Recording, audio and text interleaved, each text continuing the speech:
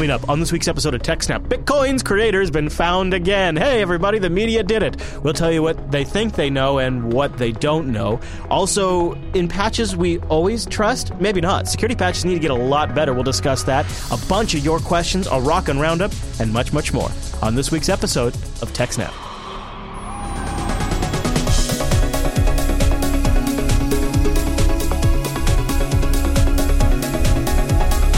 Hi, everyone, and welcome to TechSnap. This is episode 224 of Jupiter Broadcasting's weekly Systems Network and Administration podcast. We stream this episode live on December 10th, 2015.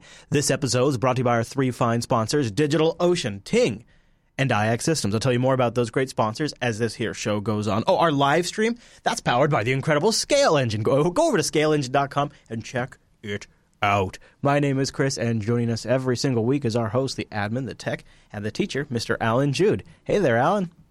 Hey, Chris, everybody. Thanks for watching. Hello, sir. It's good to see you again. I see you're rocking an IX Systems shirt. That's pretty sharp. Real nice. That's nice, Alan. That's nice. Hey, you know what, Alan? We have been, speaking of clothing, we have been a little negligent. You were kind of kicking my butt on the pre-show that we have not been mentioning a couple of really cool swag opportunities that are going on right now for the JB audience, and the TechSnap members can totally get in on this. So I'll start with what's expiring like this weekend. So if you want to move quick, there is a limited run of the Linux Action Show jacket, the hooded jacket with the zip up. It's nice. And you can find it at teespring.com/LASUS. Or if you're in the EU, it's teespring.com/LASEU. And there's several colors. This is a very nice, warm, comfortable, soft jacket. I've got a couple of these. I got a couple the last time we did a run. And they've held up the entire time. And they're going to be running until the weekend at teespring.com/LASUS and LASEU. You can find a link on the JB website. So that's sort of LAS specific. But there's also some swag giveaways going on that TechSnap fans can get in on. In fact, Sylvester just got sent the TechSnap swag mousepad. We have a brand new logo and look for TechSnap that's in the works for a while now. And that logo fits so amazingly on a mousepad. I mean, Alan, like, that wasn't the plan, but it totally works, right? Look how good that is. And on top of that, we even have here in the studio a JB Christmas tree, which has been a lot of fun. Because actually each box really has legitimate swag wrapped in there. Mm-hmm. And Ange made up these individual show ornaments. So there's the TechSnap ornament, which looks real sharp on there. There's a BSD Now ornament, which also looks real sharp. And they even have great stuff on the back, like the TechSnap has the continued striped logo. BSD Now is the only place to BSD. So we're doing some really cool swag stuff for the holidays. And so to get in on the free swag that we're giving out, like we just did it for Coda Radio too, you just have to be an active Patreon subscriber over at patreon.com/today or the Unfiltered patron. And you just have to have successful payment in November or December, I think, too now, if this keeps going as well as it is. Just have to have a successful payment in one of those 2 months. And it helps to also have your address in there so we can ship you the swag, which Patreon allows you to provide. So it's pretty fun. And you guys can see pictures at instagram.com/Jupiter Broadcasting for some of the swag. It's been nice. I really like the tree. Mm-hmm. We got it here in the studio. Alan, you should get something. Maybe a little Santa elf will ship you something for the holidays. Mm-hmm. You never know. Mm-hmm. All right. So enough about clothing and swag. We have a huge show to get into today. And our first story is not only massive, but it's currently developing still as we go on the air, but it's got some pretty solid touchstone pieces that we can comment on and talk about, and that is the possible revealing of who really is Satoshi Nakamoto, the creator, supposedly, of Bitcoin. And now we've heard this before, but now it's coming from two different sources, and there may be a little fire to the smoke. Right, Alan? Yeah. This is the fifth time, I think, that somebody's tried to say they know who he is. A couple of big public ones, but there's been like threats of leaking his identity online. Newsweek has tried it, and they were the first big one, yeah. Well, they just happened to find some guy whose legal name when he was born happened to be Satoshi Nakamoto, and he changed his name later on. And they were like, well, he's Asian, good enough for us. Yeah, he's a computer guy, and he is a computer guy, and he used to have that name. So obviously this is the guy. And it's like, no, just now. It's like, that just happens to be a coincidence. In fact, that guy, a lot of people are sort of referencing that guy because he was he says his family was hurt by the Newsweek article, and he still tried. He was trying to get some sort of, I think he was trying to get some sort of lawsuit started. Mm-hmm. Yeah. So this has been a thing that's been going on and on. But, we got two different sources now, Alan. They've got all kinds of government documents. This one seems maybe more plausible. Yeah. But yeah, since the first Bitcoin code came out with the kind of pseudonymous name attached to it, it's, everybody's wondered, well, who invented this and what are they doing and what's going on? And especially once Bitcoins were worth lots of money, it was like, well, this person has a lot of Bitcoins. What are they doing with them? Right. Satoshi would be rich. Yeah. Whoever they happen to be, they appear to control a stash of Bitcoins usually worth some 9-figure amount.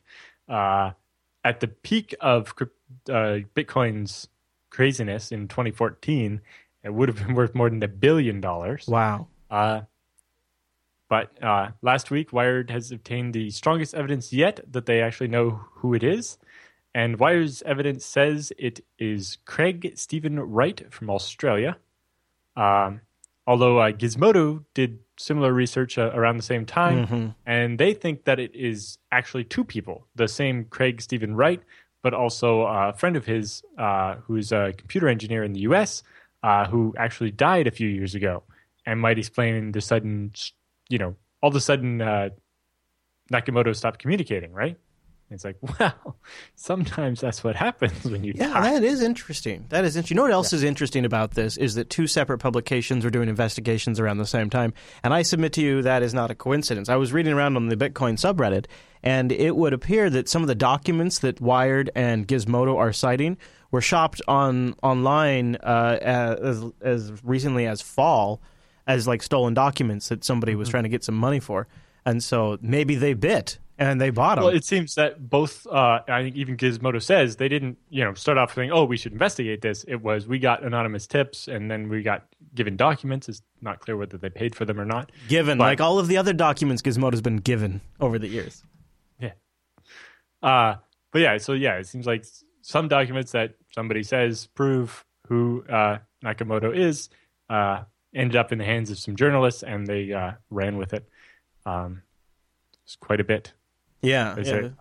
Quite a bit. According to a cache of documents provided to Gizmodo, which were corroborated in interviews with some people, Craig Stephen Wright, who's an Australian businessman, but also holds a number of degrees and he's run quite a few different companies. And he's spoken at some Bitcoin forums. Yeah. Who's from Sydney in Australia, and Dave Kleinman, who's an American computer forensics expert, which again fits with the whole cryptocurrency thing, but who died in 2013, were involved in development of the digital currency. So Wired kind of has a summary of what their evidence is, and they start with originally some archived copies of the blog of the first guy, the Australian, Craig Stephen Wright. Say in August of 2008, a post on Wright's blog, months before the November 2008 introduction of the Bitcoin white paper that eventually resulted in the program and the protocol and so on. It mentions his intention to release a cryptocurrency paper and references a previous paper called Triple Entry Accounting from 2005, which was by a financial cryptographer and kind of outlined some of the ideas that eventually Bitcoin became based on. A post on the same blog from November 2008 includes a request for readers who want to get in touch with the author, Craig Stephen Wright, to encrypt their messages using a GPG public key that was apparently actually linked to Satoshi Nakamoto. The key, when checked against the database at the MIT GPG key server, is associated with the email address satoshien@vistomail.com, which is very similar to the address satoshi@vistomail.com, which was the one that was used on the original white paper. Oh, yeah. An archived copy of a now deleted blog post from Wright's blog dated January 10th of 2009, so a little bit after Bitcoin came out, but 2 months, which reads, the beta of Bitcoin is live tomorrow. This is a decentralized, we try it until it works kind of thing. The post is dated January 10th, which is the day after Bitcoin's official launch on January 9th. But Wright, living in Eastern Australia, when you do the time zone math, turns out that would have actually been the 9th earlier in the day because Australia is in the future. The post was later replaced with a rather cryptic text saying Bitcoin, aka Bloody Nosy. It goes, it was always surprising me how at times the best place to hide is right in the open. That's a quote in there? Yeah. Sometime after October this year, that post was deleted entirely. Yeah, I bet. In addition to those 3 blog posts, Wired received a cache of leaked emails, transcripts, and accounting forms that corroborate the link between Wright and Nakamoto. Interesting that the vernacular is leaked. Leaked documents. Yeah. That's It's like, well, if you hack them and then give them away, that's leaking, right? Yeah, because, I mean, they could say purchased, they could say stolen, they could say sold, they could say a lot of things, but leaked implies that somebody... Like generally, journalists don't even say leaked. They just say these documents were disclosed. Right. But wouldn't a leak imply someone at the office where these documents originated from was the one to release them? That would be what a leak would imply. And that would make sense for some of the ones that are apparently government documents, right? Mm-hmm. Another clue as to Wright's Bitcoin fortune wasn't leaked to Wired, but instead remains hosted on the website of the corporate advisory firm McGrath Nicole. A liquidation report on one of several companies Wright founded, known as Hotwire, which is funny because isn't Hotwire.com a hotel searching site? Yeah. But this wasn't it also a file sharing service for a while back in the post Napster days? I don't know. Possibly. But this Hotwire was an attempt to create a Bitcoin-based bank. It shows that the startup was backed in June of 2013 by $23 million in Bitcoins owned by Wright. I think that's fairly telling. So Wright tries to start a Bitcoin bank backed in Bitcoin. Well, yeah, basically the money he put up for it was, I have these Bitcoins and I'm using. That's a lot of Bitcoins to have that early in the Bitcoin history. In 2013, I guess, yes, that is a lot of Bitcoins. You know, in 2014, that's not very many Bitcoins. I mean, that is probably during the GPU transition in mining. So he probably would have mined a lot of those on CPU. Yeah. Back when the difficulty level was so low, that was... Yeah, I mean, so that would imply he was in very early. That would sort of line up with the 2009 numbers that we've been seeing kicked around. Yeah. Even after the collapse of the Bitcoin, that sum of Bitcoins would be worth $60 million today. And Bitcoin's price has been kind of going up again. Yeah. And then separately, there's an article here from yesterday where reported Bitcoin founder Craig Wright's home was raided by the Australian police with at least 10 uniformed officers invading his house. On Wednesday afternoon, police gained entry to a home belonging to Craig Wright, who had hours earlier been identified in investigations by Gizmodo and Wired as the founder of Bitcoin. People who say they know Wright have expressed strong doubts about his alleged role, with some saying privately they believe the publications have been the victim of an elaborate hoax. More than 10 police personnel arrived at the house in a Sydney suburb, Gordon, at about 1:30 in the afternoon. 2 police staff wearing white gloves could be seen from the street searching the cupboards and surfaces of the garage. At least 3 more were seen from the front door. The Australian Federal Police said in a statement that the raids were not related to the Bitcoin claims from the magazines. The Australian Federal Police can confirm that it conducted search warrants to assist the Australian Taxation Office at a residence in Gordon and a business premise in Ryde, Sydney. So apparently they also invaded his office. This matter is unrelated to recent media reports regarding the digital currency Bitcoin. Yeah, unrelated. Unrelated. Some taxes on the Bitcoin. Yeah, well, isn't it interesting that some of the documents that point him to Bitcoin came from the tax office? So that's an interesting connection there, too. But it's also interesting that they would raid his house and go through his cupboards. It's like, are you looking for piles of money or something? The Guardian article goes into some interesting details. So not only does the Guardian article kind of cast some doubt on the validity of some of the source material. In fact, the Guardian article almost suggests in some cases that perhaps it's a hoax. And then they go on also to mention that he was just about to move to London, and they just happened to extend the lease at that house by a week, and then it got raided. So they were actually on their way of moving out right now. So that explains why the tax office would be in a hurry to raid the house and make sure he doesn't get away with anything. Yeah, perhaps. Yeah, the Guardian Australia contacted the media number listed on Wright's companies and asked whether Wright was the founder of Bitcoin. The person who answered the phone hung up. The documents published by Gizmodo appear to show records of an interview with the Australian Tax Office surrounding his tax affairs in which his Bitcoin holdings were discussed at length. During the interview, the person the transcript names as Wright says, "I did my best to try and hide the fact that I've been running Bitcoin since 2009, but I think it's getting, by the end of this half of the year, most of the world is going to know."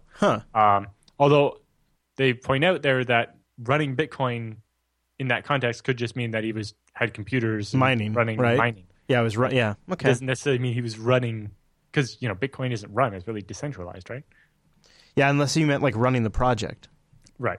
Guardian Australia has been unable to independently verify the authenticity of the transcripts published by Gizmodo because they are apparently leaked documents from the Australian Tax Office, though, or whether the transcript is an accurate reflection of the audio.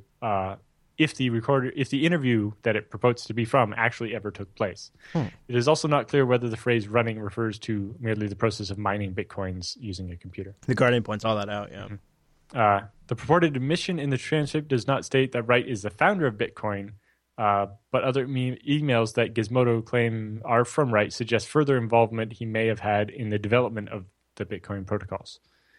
The emails published by Gizmodo cannot be verified. Comments that have been sought from other people who have been contacted by Wright or his lawyer in relation to Bitcoin and its regulation and taxation status in Australia. A third email published by Gizmodo from 2008 attributes to Wright a comment where he said, "I have been working on a new form of electronic money called Bitcash or Bitcoin." Some back when maybe they hadn't even decided on a name for it yet. And that's an email from Wright, which we're kind of trusting. That claims to be from Wright. Right, exactly. Yeah. Gizmodo was given a bunch of files that were apparently stolen from his Outlook or something, so it's hard to say. So WikiLeaks on Twitter says, "We assess that Craig Wright is unlikely to be the principal coder behind Bitcoin," but that does definitely seems where Gizmodo's evidence of pointing to the computer security expert maybe writing most of the code, whereas Craig was maybe providing the money and the rest of it. Yeah, you do notice their wording specifically as the principal coder, as in maybe he was involved, but he wasn't the principal developer of it. And they're citing some papers he's released and things like that, I guess. Although, if as soon as you dig into it a little bit more on the second guy who died, it gets all kinds of weird, and you get right into the regular conspiracy theory stuff. So the other guy was former U.S. military, but I forget if it says how, but he been in a wheelchair since 1995 and became more and more of a, computer security nut and reclusive and so on. But yes, he apparently died from infected bed sores and so on at home. And it seemed like he was destitute without money, but apparently, he would have Bitcoins worth hundreds of millions of dollars. That is, if that is a true story, that would be a good story to be told. I would love that. If you dig into the Gizmodo link some more, they have a bunch of stuff where there's he was found surrounded by empty alcohol bottles and a gun, and there's bullet holes in his beds, but no shell casings, and it's all kinds of weird stuff. It was was it a staged suicide or what happened here? It was all really, really weird when you get into it further. Either way, it seems Gizmodo and Wired worked their asses off on these pieces. I mean, these are huge. Well, after what, 4 other major publications, passed, got egg on their face. Oh, it's Wall Street Journal passed on the story. They were also, the documents were made available to them, and they said, it doesn't look legit to us. Well, it's just, if you look at, I think it's the Wired one originally, they talk about, before Newsweek, it's 3 other, I think the New York Times has taken a swing at it before. And, all these times when there wasn't enough evidence or, no matter how good it looked, you end up with egg on your face. I can see why a lot of papers would pass it up for now anyway. Although at the same time, it's if you really want to get into the weird stuff, it kind of reminds me of I think the final season or second to last season of The Newsroom, the TV show, where there's this whole conspiracy to get the news to report the U.S. used chemical weapons in Afghanistan or whatever. I don't know if you've seen the TV show, but no, not yet. The one thing that I also would like to know the backstory to is if one of the 2 publications, Wired or Gizmodo, ended up having to publish early.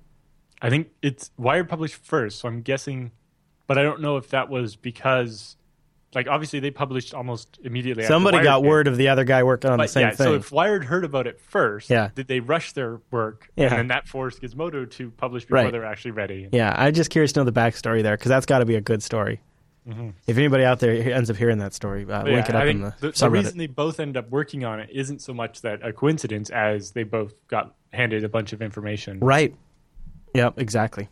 All right. But it's interesting that they came to slightly different conclusions if they were actually given all the same files. Yeah, that is interesting. Because only Gizmodo seemed to say it seems there was a second person who was involved. I like the two-person theory. It makes a little bit more sense and helps break down, the WikiLeaks saying that that this guy's a little bit more of a business guy. He has a bunch of degrees and stuff, but he doesn't seem to have a history of writing code to the quality that you would need for the way Bitcoin did. That's not going to be somebody's first programming project, right? But he does have a bunch of degrees, and it seems maybe was definitely very involved in writing the paper. So I'd also like to know how much they paid for this data. Mm-hmm.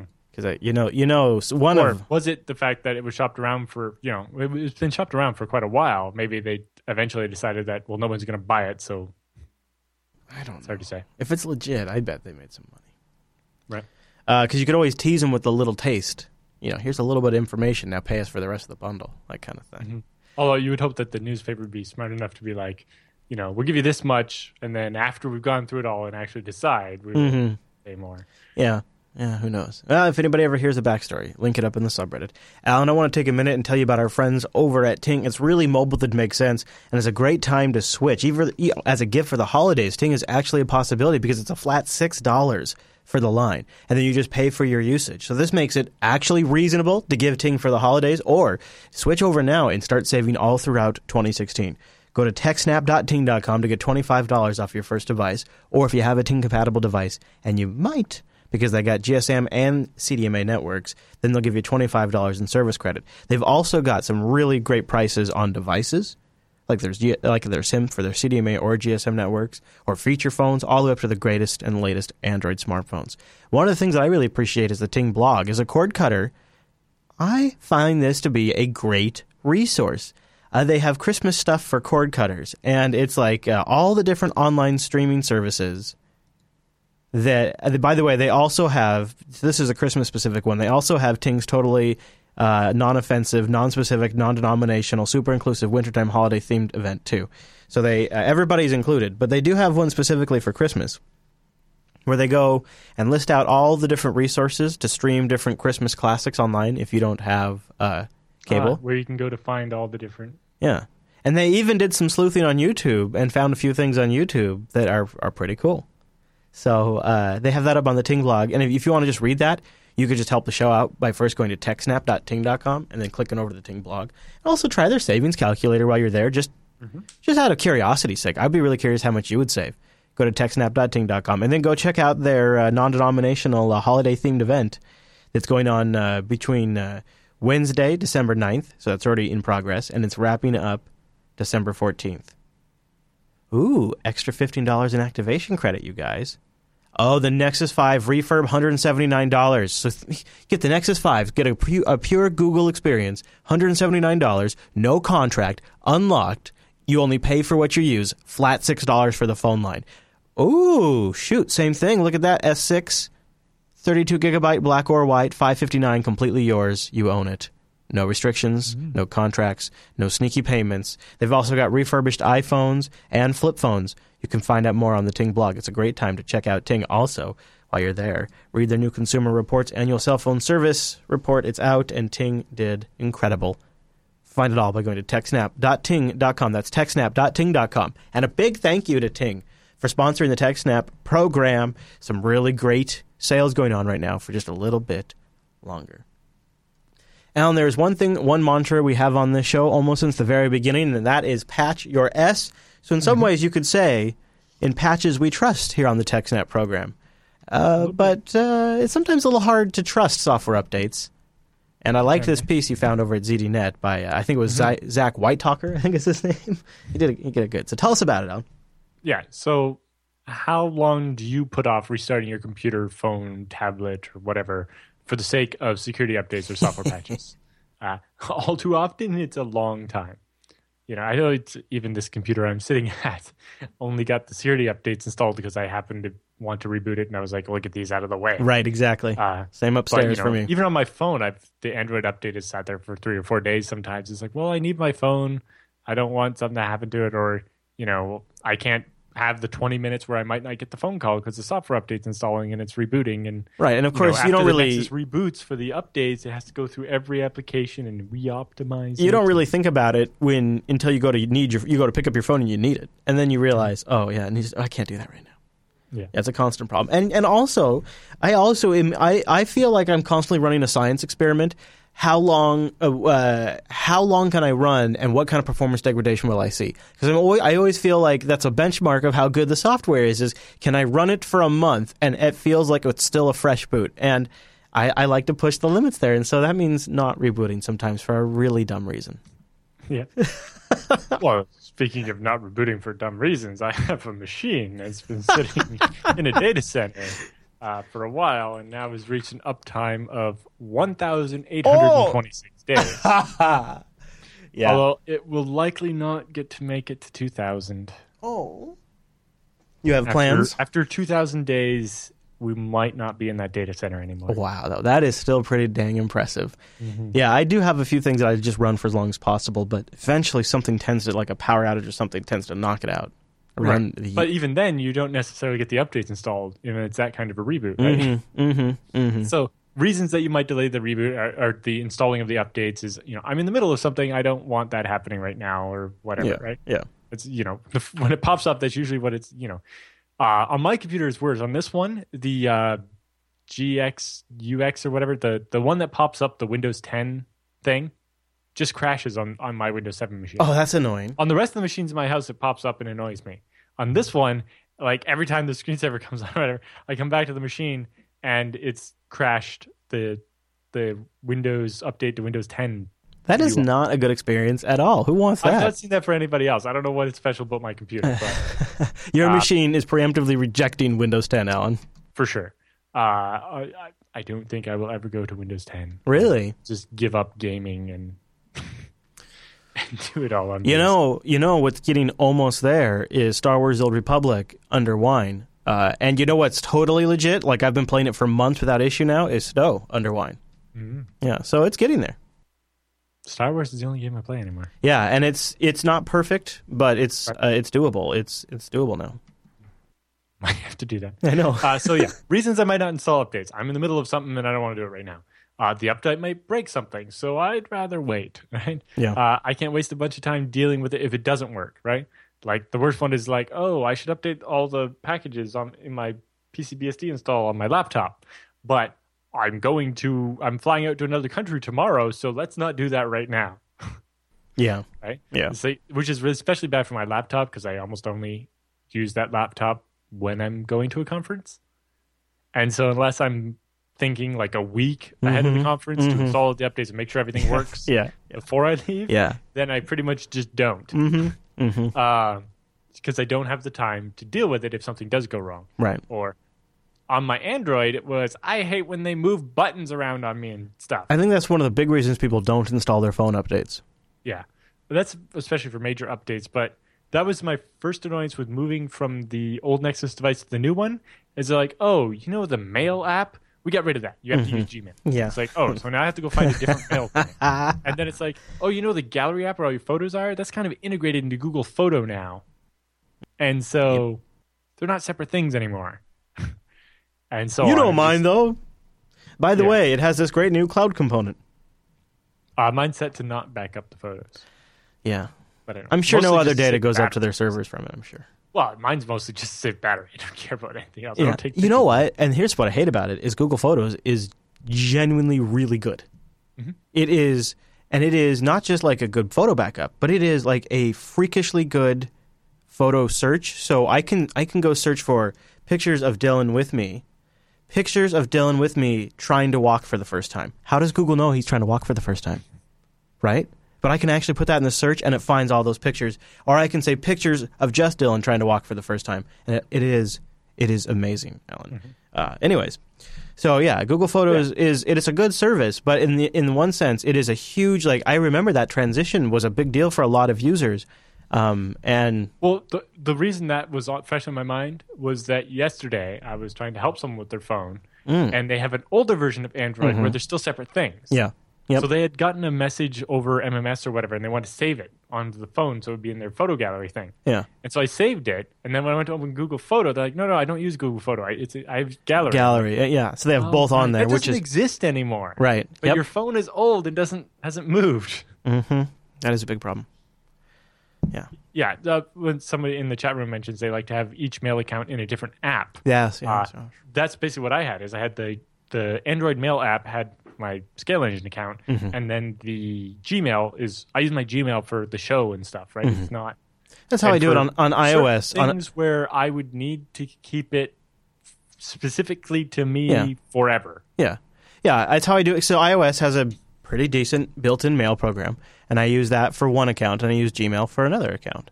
And although for my on Android now I use K9, because it has GPG support, which I needed for my FreeBSD email. K9's great. Yeah, there's several mail clients. It does handle the multiple accounts well because it does them separately. It doesn't make one unified inbox. There is a way to do that in Gmail too, I think. Right. I do unify my inbox on my desktop, although I can click to use separate ones. But on my phone, I definitely want them separate because usually I don't use my phone for email normally. Yeah, but right. If I'm Maybe at a to conference read, or something, I'll do it. I'm looking for very specific emails. It's like, are there any important new emails for Scale Engine? Or has anyone from FreeBSD this morning sent me an email saying we're going for breakfast at this place or something? All right. So anyway, that's another big reason why people don't install updates. The other big one is that the device might be unusable for 20 minutes while it does it. Whether it's Windows updates where the updates won't work if you open some other programs, or where after you reboot it takes all the time during startup or during shutdown to optimize. I hate when it does it during shutdown when I'm trying to shut down my laptop because I'm getting on an airplane or where the airplane is landing or whatever. Which is why I like a system where I have complete control like BSD. But anyway. Lots of reasons why you might delay installing updates. Moving on. So they have a nice quote here. Patches are good for you. According to Homeland Security's Cyber Emergency Unit, or CERT, as many as 85% of all targeted attacks could be prevented if people had just installed the available security patches. Not too Almost much surprise. all incidences of compromise are using a flaw that a patch exists for and you just didn't install it. Right? The problem is that far too many have experienced a case where a patch has gone disastrously wrong. It's not just a problem for the device owner short term, it's a lasting trust issue with software giants and device makers, right? Every time, I upgraded the version of Android, now my phone's super slow. Or, I did this. I remember my girlfriend's phone, she installed an Apple update and it got a certain percentage of the way through and hung and just wouldn't do anything. And she was afraid to reboot it because it's a half installed update. Yeah, that could be dangerous. All kinds of stuff. It was like, did I just brick my iPhone? It's like, no. But, that would make somebody cautious. And we've all seen examples of bad patches. Or there's been like iOS updates that break LTE. There was an update that did that one time. They just, right here. Apple iOS 8.0.1 was meant to fix some initial problems with Apple's new 8th generation iOS, but completely broke cell phone service on affected phones, leaving millions stranded until a fix was issued a day later. Yeah. And you also obviously couldn't get it over the air either. Right. Google has had to patch the so-called stage fright flaw in Android, which affected many Android devices, but they had to do it a second time because the first fix didn't fix it all. Right? So you install an update, think you're all fine, and look, there's another update. And especially in that case, it can be confusing. It's, I already have that update. It's like, actually, no, it's different. Or, the most alarming one is, meanwhile, Microsoft has seen more patch recalls in the last 2 years than the previous 10 years. Yeah.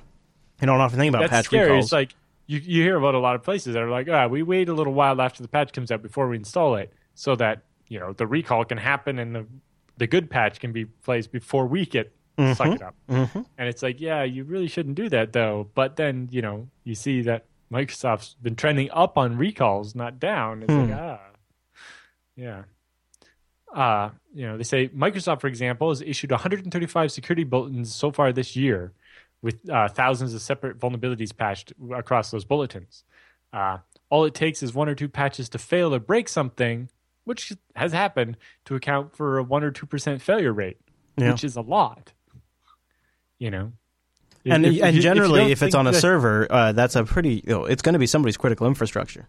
Yeah, and usually when a patch doesn't work, it's not a small thing that stops working. It's like everything.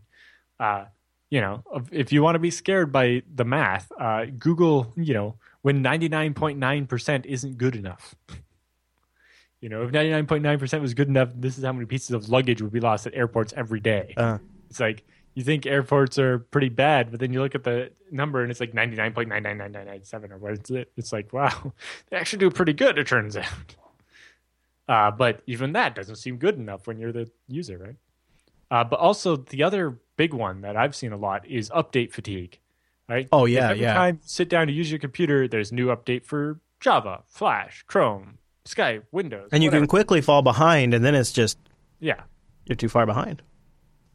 Like, my dad's complained about this. I'm like, oh, you have Java updates. Why haven't you installed that? And he's like, I don't know. Every time I install it, when I reboot, it just has another one. So, well, Oracle's transitioned Java to be a little less frequent, but that's it's still like you don't remember when it doesn't prompt you, right? You remember when it prompts you. So exactly.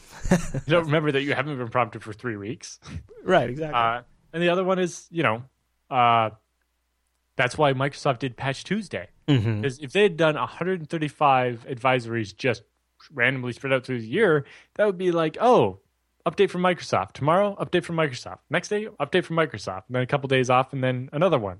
It's every 3 days, there would be an update from Microsoft. Not to belabor the point of why people don't update, but I also will point out that it can be a limitation of bandwidth, too. You can have bandwidth caps. You can have and some of the patches. Wireless. So there's a lot of reasons. It's kind of nuts. I'm amazed as many people update as they do, actually, now that I think about it. Well, and so if you think just those core things, like, Java, Flash, your browser, Skype, Windows, etc., are enough to give somebody update fatigue, because it really is, then how many driver and other programs you have now have their own little update utilities, right? It's like, oh, your printer driver. Oh, the Logitech webcam driver. Oh, your Razer mouse driver. It's like, every device on your computer now has a little utility that wants to sit there and run and nag you about updates. You're making the case for a package manager, Alan. Well, and then, Lenovo and Dell try to bundle their update managers as package managers for all your drivers and all these applications. Yeah. But, Lenovo and Dell both have to release emergency patches for their update managers because they make your system more vulnerable to attack. Yeah, well, they're just going to make it easier to spy on you. But really, even a package manager, you're still going to get the same frequency of annoying update requests. It's just going to be from the same program instead of a bunch of different icons, right? Yes. It doesn't actually help that much. It doesn't help the fact that you constantly have something to do. Right. And that your computer wants to restart every 5 minutes. Having a slew of different programs constantly nagging the user about updating just causes the user to stop updating everything or to put the updates off longer and longer every time. And they say, at the heart of any software update is a trust relationship between the user and the company. When things go wrong, it affects thousands or millions of users. Just ignoring the issue and pulling patches can undermine the user's trust, which can damage the future of the patching process. Customers don't always expect vendors to be 100% perfect 100% of the time, or at least they shouldn't expect that. However, if vendors are upfront and honest about the situation and provide actionable guidance for when things do go wrong, like a workaround and so on, it goes a long way to establishing the trust that has been lost over the years. And if you just provide this bit for people, then it definitely makes things go a lot further and make sure your software isn't the next one that gets hacked. Yeah. And we see some vendors are more successful than other vendors at it. And then you have folks like Google with the Chromebooks who take a really super aggressive approach to updates, which seems to be working really well for them. Right. But then, they actually mentioned that as well. The companies that have like a back door so they can update without even asking you. Yeah. And, that's not turning out very well either. That's not super ideal, no. Can you imagine now, we've talked about routers being problematic for this. Is all of a sudden, when you get, your new D-Link router, it comes with software on a USB stick or something you install on your computer, they'll do the firmware of it. So all of a sudden you're getting a nag on your computer to update your router. Yeah, doesn't Google have a router now that you can get that they do Google auto does have a update? router, yep. Yeah. And I think somebody else has one too. But yeah, Google's it's the start of something bigger that they haven't really talked about yet. Oh. All right. Any other thoughts on this story, Mr. Jude? Nope, that's about it for that one. I'll tell you about something then. How about DigitalOcean? This is a place you can go spin up your own super fast rig on their cloud infrastructure. It's all SSDs, KVM virtualizers, 40 gigabit E connections to the internet, and some really great data centers. And if you use our promo code SNAPOcean, you'll get a $10 credit. You can try out their $5 rig 2 months for free. What? Yeah, oh my goodness, it's a $5 rig. Legitimately, you can deploy a DigitalOcean server for $5 a month. They'll get you 512 megabytes of RAM, a 20 gigabyte SSD, because they're all SSDs, 1 terabyte of transfer up in there, and they've got data center locations in New York, San Francisco, Singapore, Amsterdam, London, Germany, and brand new one near Mr. Jude in Toronto. I wonder if you could ever get in there. That'd be pretty cool, Alan. They have a great interface. Super smooth. They make it super easy to go to deploy your own FreeBSD server. You've been hearing Mr. Jude there talk about FreeBSD. Now you could actually go try it on a DigitalOcean droplet, and you could try it out 2 months absolutely for free. They also have tons of great Linux distributions to choose from, and they have one-click deployments of really good open-source applications. CoreOS is a pretty interesting distro that tries to solve a few problems. Tried and true Debian, CentOS, of course, Ubuntu and Fedora, all up on DigitalOcean, ready to go, super current, modern versions. Just use our promo code SNAPOcean. You get the $10 credit. You try it out 2 months for free. Also, check out their community page. They got great tutorials, great open-source applications that take advantage of their API, which is really well documented, so you can too. I love all of this. Look at this stuff. The floating IP stuff is really cool, too. You can go check out how to create a high availability setup with that. Nice. So, not officially announced anywhere or anything, but with some insider knowledge, they might be working on tunneling and like VXLAN type systems so that your floating IPs could go between data centers. Whoa, that would... Is that a little like? Would you hear like That's a rumor down there? Definitely not official. It's just they've been working on some things. There's a rumor. There's a rumor. Yeah. Rumor going around. So go to DigitalOcean.com, use the promo code SNAPOcean, and see why we've been talking about them for all of 2015. We think they're great, and you will too. SnapOcean gives you a $10 credit and supports the show. You just go apply it to your account, and you can try it out. SnapOcean, DigitalOcean.com. And thanks, DigitalOcean, for sponsoring the TechSnap program. So when you say apt, I think the Debian package management system, but that's not actually what you mean. You mean advanced persistent threat. And we got a new kid on the block, don't we, Alan? Well, not actually that new, but newly discovered. Right. Better put. Yes. So an APT group has been identified. Kaspersky calls them Sophacy, but one of the other groups calls them Fancy Bear. I like Fancy Bear a lot. I wasn't going to try to say Sophacy. Yeah.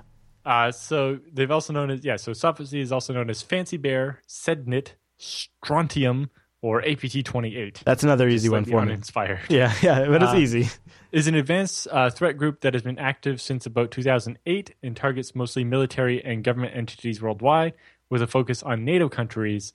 More recently, they've also seen an increase in activity targeting the Ukraine. So back in 2011-2012, the group used a relatively tiny implant known as Sophacy or Sourface as its first stage malware. So that would get into the machine, and then they would use that to install a backdoor that would let them take over the machine. The implant shared certain similarities with the old Miniduke implants that we talked about previously. This led Kaspersky to believe that the two groups were connected, or at least they were originally. Although it appears that they actually forked and kind of went two different ways in about 2014, with the original Miniduke group switching to the new Cosmic Duke implant, which again, we've talked about the Cosmic Duke stuff previously. In the months leading up to August of this year, the Sophacy group launched several waves of attacks relying on zero-day exploits in Microsoft Office, Oracle Java, Adobe Flash Player, and Windows itself. So they had a whole slew of 0 days to work with. Yeah, sounds like a buffet pickings. They obviously have a good source of 0 days or are really good at finding those and doing security research. For instance, they have this, it's pronounced Jhugit. Jhugit. So maybe Git is in there? Is there? It's pronounced Jhugit. If you see further down in the points. Yeah. Okay. Oh, no, wow. sorry. That's more recently JK Skew. Okay, I thought that was how you pronounce it. Never mind, that's separate. But yeah, Jehuga Oh my gosh. Whatever. That is what it that says. implant was delivered through a Flash 0-day and used Windows EOP exploit to break out of the Flash sandbox. That implant became a relatively popular first stage for the Sophisy attacks and was used again with a Java 0-day instead of a Flash 0-day in July of 2015. Well, the Jehuga and Jakuski implants used in most of the Sophisy attacks, high-profile victims are being targeted with a different first-level implant, representing the latest evolution of the ASI Trojan. So this shows how the APT attackers constantly evolve to use newer things to avoid detection and so on, but also how they reserve their very best exploits and implants for use against the higher-profile targets. Right? So while they're active all the time, doing reconnaissance and breaking into stuff and stealing stuff, they save their very best stuff for when they're going after like a government or something. Reminds me of what we read in the Snowden leaks about the way the NSA does it. Sort of like they save their best stuff and they don't expose it. They make sure people don't see it. Exactly. So that their very best attack is sitting there waiting for when they need it for some high profile target, so that it's the first time it's ever been seen. Yeah. And because they don't want it, they use the lower quality exploits against lesser targets to avoid the better exploits being discovered or mitigated, right? So that no virus scanner's ever seen this new exploit. It's unknown. Until they're actually using it against somebody big. It's like hiding their big weapon. Yeah. Exactly. Like, you don't use your super secret submarine to take out some little thing. You save it for when you need it. You don't build the A-bomb out in the open like an animal. Mm-hmm. Something like that. The first version of the new ASI implant appeared in August of this year during a high-profile incident that Kaspersky investigated. Our product successfully detected and blocked the standard Sophisy ASI sample that was used to target a range of defense contractors. So the first version they tried, Kaspersky's virus scanner detected it and blocked it, and it was fine. Interestingly, the fact that the attack was blocked didn't appear to stop the Sophisy team. Oh. Just an hour and a half later, they compiled and delivered another ASI x64 backdoor. This was no longer detectable with static signatures by the Kaspersky product. However, it was detected dynamically by the host intrusion prevention subsystem when it appeared that the system and when they tried to execute. So an IDS kicked in and caught it. So this was a host-based one. So it HIDS. It shows the importance of defense in depth, right? Yes. You're not just relying on the virus scanner. It's like, if it makes it past the virus scanner, then it has to make it past this and this and this to get there. But Kaspersky says, this recurring, blindingly flash Sophisy attack attracted our attention as neither of the two samples was delivered through a 0-day vulnerability. Instead, they appeared to be downloaded and installed by other malware already on the machine. This separate malware was installed by an unknown attack and was installed in AppData local Microsoft Windows msdeltemp.dll. Pin it on Dell. Yeah, so they actually hadn't even figured out how the first bit of malware got on the system that then downloaded these other malware. So it's possible that was a 0-day or some other one that they just haven't figured out yet. But the interesting thing also there is that so they blocked the sample they had seen before, but within an hour and a half, the bad guys had come up with a completely new version of it to use against this target. So it's obviously a fairly high-profile target. Yeah, and they're moving quick. If we're going to sit there, spend an hour and a half to make up some new malware just to use it against you. Yeah, like they are well-resourced and ready to go. Right. Well, so it seems, Kaspersky's doing forensics on this. So it's not like Kaspersky saw and had that 90 minutes to react. It's like after the fact, they figured, oh, look, we blocked them. And then 90 minutes later, they managed to get in anyway. Yeah. That's incredible. Yeah. So the attackers have multiple levels of malware and can cycle through them until something works, right? So they start trying their oldest, worst malware and then keep ratcheting their it up. Their least valuable malware. Yeah, exactly. And then they use it to drop a payload that matches the quality of the target. So once they get in, then they decide, oh, we'll just use one of our easy, cheap, older Trojans. Or, this is the government. We don't want them to know we were ever here, so we use our best one. So in addition to the new ASI backdoor with the side-loaded DLL for command and control, we reserved a new set of data theft modules deployed against victims of the Sophisy group. Among the most popular modern defenses against APTs are air gaps, right? Completely isolated network segments that have no access to the internet, because then people can't get into the machines to steal the stuff.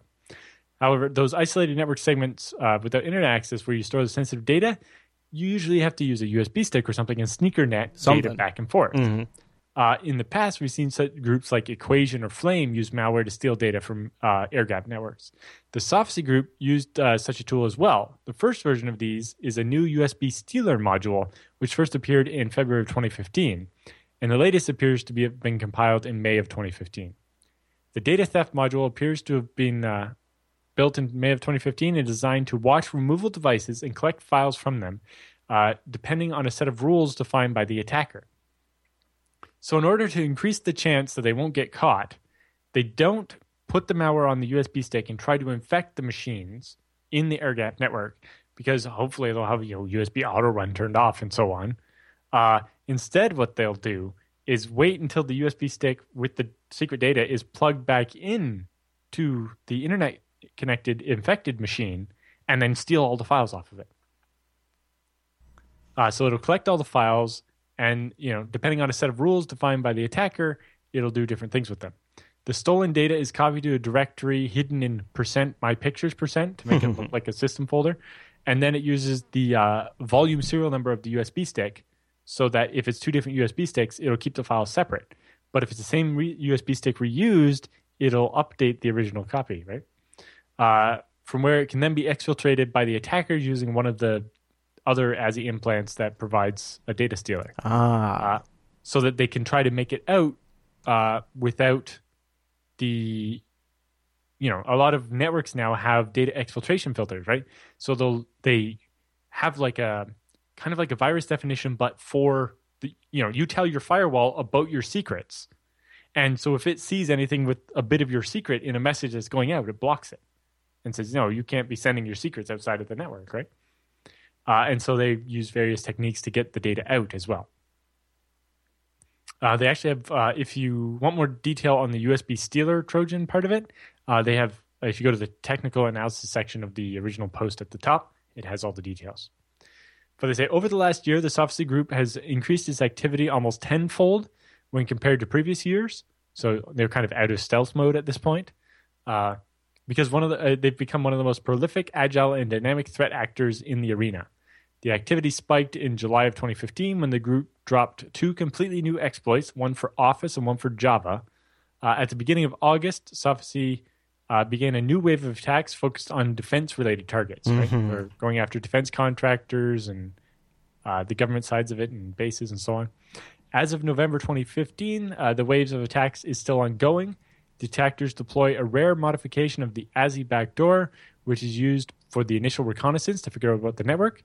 Once a foothold is established, they try to upload more backdoors, USB stealers, and other hacking tools like Mimikatz in order to achieve lateral movement. Lateral movement is a fancier term for island hopping. I was going to say, that's island hopping.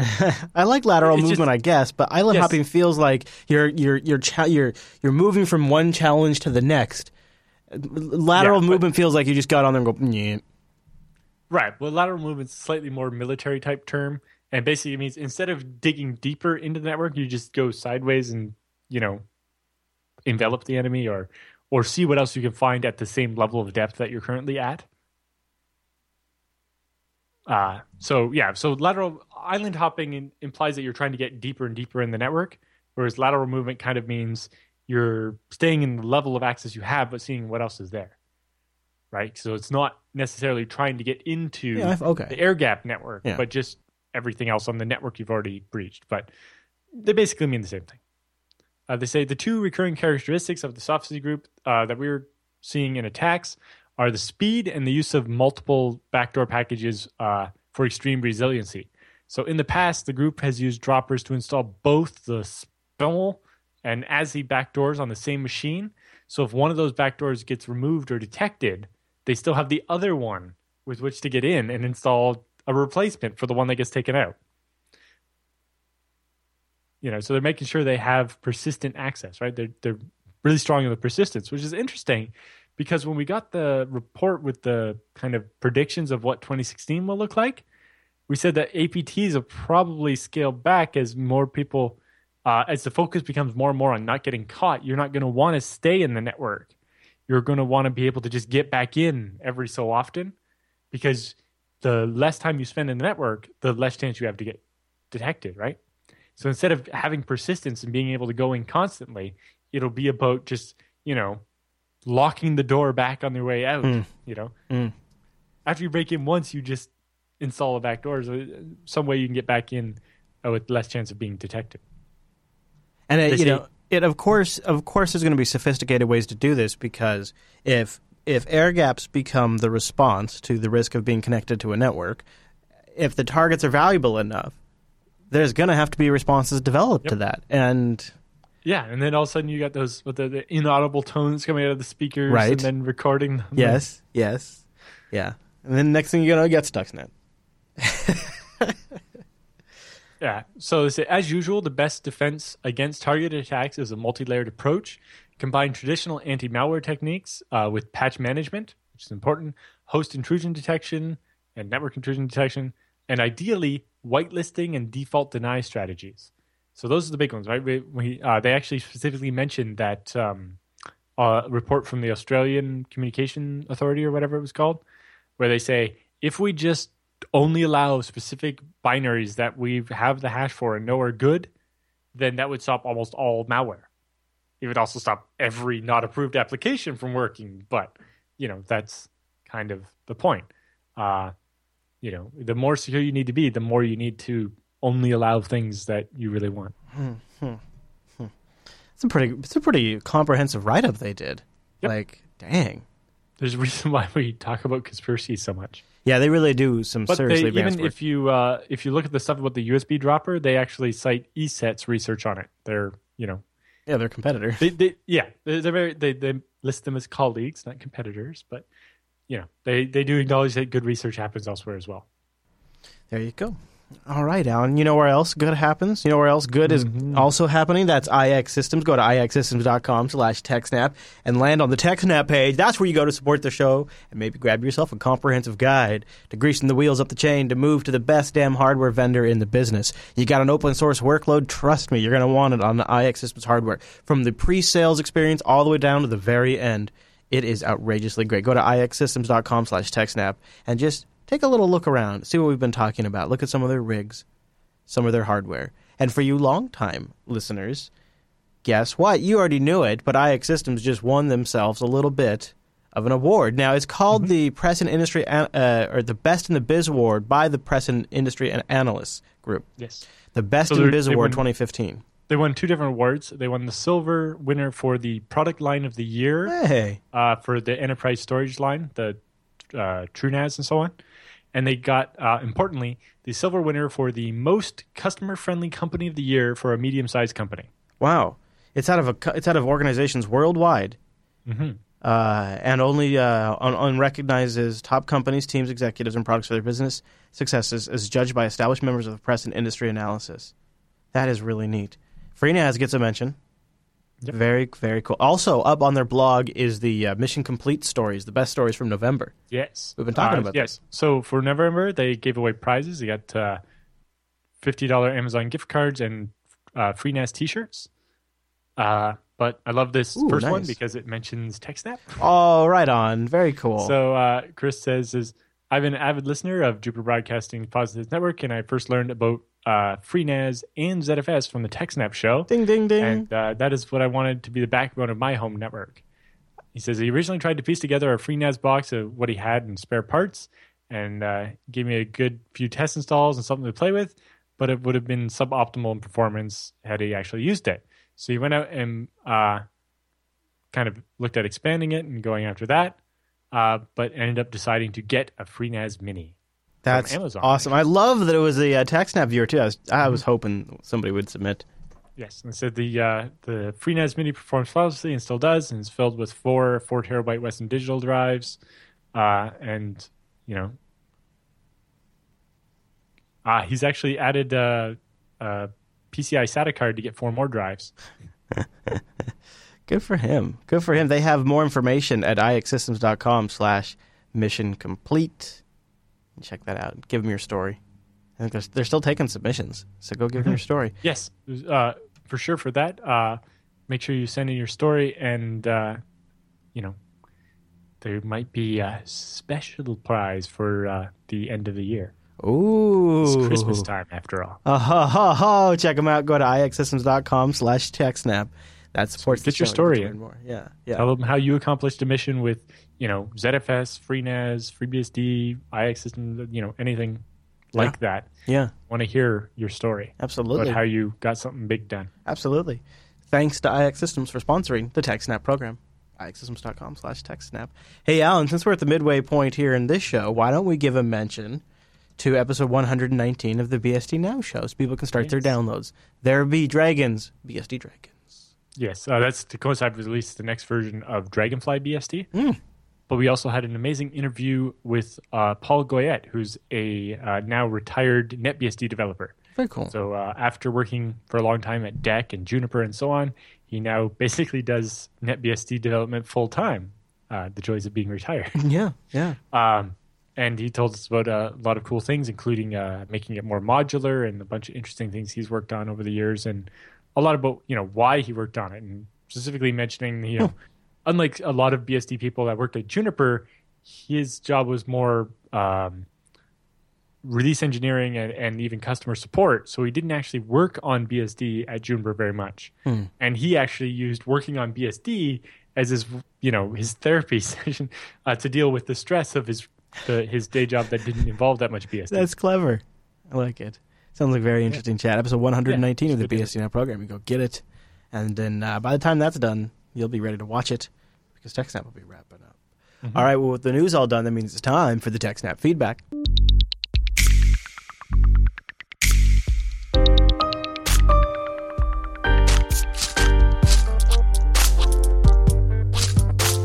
Thanks for sending your emails to techsnap@jupiterbroadcasting.com or pop in that contact link at the top of the Jupiter Broadcasting website, or maybe start a thread in our subreddit at techsnap.reddit.com. Our first email comes in from, that's our last email. Our first email comes in from Robin. In search of a backup solution. Hey, Chris and Alan. Totally mad about the show. Thanks so much for creating such a useful, entertaining content. It's made a large difference in my technical life. Well, that's really cool. Thanks, Robin. So I have an odd one for you, though. I'm in charge of the technical end of a photography company. We have a very large customer files. I would imagine they probably do in photography. We have 4 terabytes on our VPS own cloud server that is hosted by Hetzer, I think is maybe... Hetzner in Germany, which is great in theory. We have a FreeNAS box in Dublin for storage of all the files. Galloway files to OwnCloud, and then they rsync to Dublin FreeNAS. The problem that I'm having is that OwnCloud doesn't really handle the files very well. I'm having timeout problems, and also the MySQL server is complaining about too many connections dropping out, and then I have to restart the service to get it going again. I'm hoping there might be a way to solve this. Then I do an rsync to back up the raw to the FreeNAS box, the raw files. And I bet these are diagrams, perhaps. I've been looking around other file sync solutions suggested on the show, especially SyncThing. The problem is that I would have to use the not delete function, and I can see this getting messy. Is there a better solution just to back up the Galloway machine and bypass the cloud system directly to a FreeNAS box? Many, many thanks. Keep up with the amazing content. Robin. What do you think, Alan? What do you think? So this, I know... So he doesn't mention what the Galloway system is. Or she. Robin might be a she. Sorry, yes. Yeah. Ideally, if you had a FreeNAS, that was the primary storage of the files, and then a FreeNAS at the second location, then you can just set up FreeNAS replication between them, especially since the files likely only change on one of the sides, right? If the copy in Dublin is read-only, then it solves all your problems with replication because it's a nice one way. So... OwnCloud and SyncThing and so on, they tend to work okay, except if you have a large number of files or if the files are very large. When Robin refers to SyncThing, what was it that what was the problem with SyncThing? Is there's the non-delete function? They want to archive so that deleted files don't actually get deleted. Especially the problem is that I would have to use the snapshot. not delete function, and I could see that getting messy. You know that the not delete function, so like it retains a certain amount of files, is you just set it just how many files you want, so 5, 10, right there in SyncThing in the web UI, and it's not that. I mean, it's not that bad. I mean, depending what you're doing, I would assume that you never delete anything, right? Well, I could see why if you had a really sound tested backup system, maybe you don't want to sync a bunch of stuff between machines all the time in the sync system. Maybe so that way when a new machine comes online. Mostly, like if the point of this is to archive all the photos that you work on, or whatever, that you would never delete a file. You would just add new ones constantly. Using SyncThing, and then on the target where SyncThing is writing to, using ZFS snapshots, then even if SyncThing deletes a file, if you use the snapshots to go back a week, you have exactly what were the files then. What do you think about... Oh, yeah. I could see this. Robin mentions in here, too, that the OwnCloud server isn't really handling a bunch of files. I'm having timeout problems, and also the MySQL server is complaining about too many connections dropping out, and then I have to restart the service. It depends what the connection limit in the MySQL setup is, but I think the default's like 100. And if you're actually using 100, then something is stalling. Well, that would sound like OwnCloud to me. I mean, I had to abandon using OwnCloud file sync for media production because we almost lost a week's worth of content, and it was devastating. Yeah, for me, I always prefer the raw files in regular directories. Maybe something like OwnCloud or something that might provide access to them or something. Yeah. But I want my files stored as files on a file system so it can be ZFS. For me, it's SyncThing. I don't want stuff in a database. It's SyncThing or Dropbox, and I know that Dropbox has a bunch of its own downsides, so you have to make sure you be making the right decision there. But for me, SyncThing has been one of those open source projects that I started using and I bailed on, and I said, I'm going to give this time to cook. I'm going to go back to BitTorrent Sync. I rode that horse for a while and came back to SyncThing when LogMeIn bought LastPass. And or was it LogMeIn that bought LastPass? Yes. Yeah. And I got to say, super impressed with SyncThing now. I've been really impressed with it. I swear I've heard that the FreeBSD clustered min team uses SyncThing to sync things between FreeBSD project servers. So that means they've beat on it a bit. That's got to be quite a bit of files. Yeah. So yeah, your best bet then probably is replace OwnCloud with SyncThing. Yeah. You probably don't need the VPS then. And on the receiving side, the FreeNAS, when you have the SyncThing, I think the SyncThing there, you take snapshots of the resulting SyncThing so that you don't have to use the not delete function. Yeah. Or maybe you set it to keep a small amount of files. Yeah. And then with the snapshots, you'll be able to go back and say, all right, give me what the SyncThing saw last week. Yeah. Not what it sees That's today, a really good way to do it. So you can get the old files. That's really solid. And Robin, if you want to expand on the SyncThing challenges, because maybe we're not grokking it, but I think that sounds like a pretty solid solution. You can do a follow-up email. I'll try to include it in the next show. All right, so Jesper writes in, and he says, Hi, Chris and Alan. I have a FreeNAS box in my home connected to the internet through a pfSense box. I do a local backup of my FreeNAS machine, but I want to set up and do remote backups as well. My plan so far is to get a second FreeNAS box and install it in my in-laws behind their ISP's router. Now to my question. How can I, with the smallest impact possible on the in-laws side, make ZFS replication send and receive work? One idea I had was to make the remote FreeNAS box open up a VPN tunnel to my pfSense machine. Thanks for the great show, Jesper. It sounds like he's definitely on the right track. So if you have the FreeNAS at your in-laws' house, open a VPN whenever it's on to your pfSense. Then when it's set up, it's basically now on the LAN at your house as far as the network is concerned. The router's going to take care of it. And then you just use the ZFS replication menus and setup that's built into FreeNAS, and that'll replicate it. And since the amount of bandwidth you have to upload at your house is less than what your in-laws will have for download, you will always max out the up of your connection before the down of their connection. So they should never know. Most people's connections are like 100 by 5 or 50 by 10 or something like that. Mm-hmm. So there's always that's a good point. you can download so many times more than what you can upload Any that you won't be able to use up most of their connections, so you won't even interfere with their Netflix or something. any crazy kids out there doing something like ZFS send over SSH, something like that? That's what the replication in FreeNAS will do. So he wouldn't have to use a VPN? I'm sorry, then I might have misunderstood. He could do it where he's port forwarded through his in-laws router, so he could just do it over SSH. Okay. But if he didn't want to do that, and he could have... The downside to that is his in-laws' IP address will change from time to time because it's a cable or whatever, right? Yeah. So if he has the FreeNAS at their house, VPN back to his house... Yeah. I guess a solution, a workaround could be there is dynamic DNS updating support for FreeNAS. He probably has less control over their router than he does his router. Yeah. Because his router's a pfSense. Right. So it's easiest to have a VPN from their house where they're the client and they connect to his house, where he can set up the DNS and know that it's working, and he can set up the port forward to let the VPN in or whatever. Yeah, that makes sense. And then over the VPN, you just have regular SSH replication. Yeah. So you can do it without the VPN, but if you kind of have less control for whatever reason, then you have to go to your in-laws' house and fob with their router. Right. Plus, with the VPN, it always calls your house. The advantage, I think, the other big advantage to a VPN would be you could use that for more than just ZFS send and receive, right? You could do remote management of the FreeNAS box. And you could extend it such that you like NFS mount or something. So then your in-laws' TV can watch the movies off the FreeNAS at your house. Sure. Although if you're replicating the whole thing, they'll have a local copy. And you could do. You could do the Plex on the same. I mean, there's a lot of ways you could do that. Get him a Roku for Christmas. Let him stream off your Plex library. Bob's your uncle. Well, and the best part is, if you're actually replicating everything, although you might decide you only want to replicate, these two data sets and not all the videos because you only have so much upload bandwidth, right? Yeah.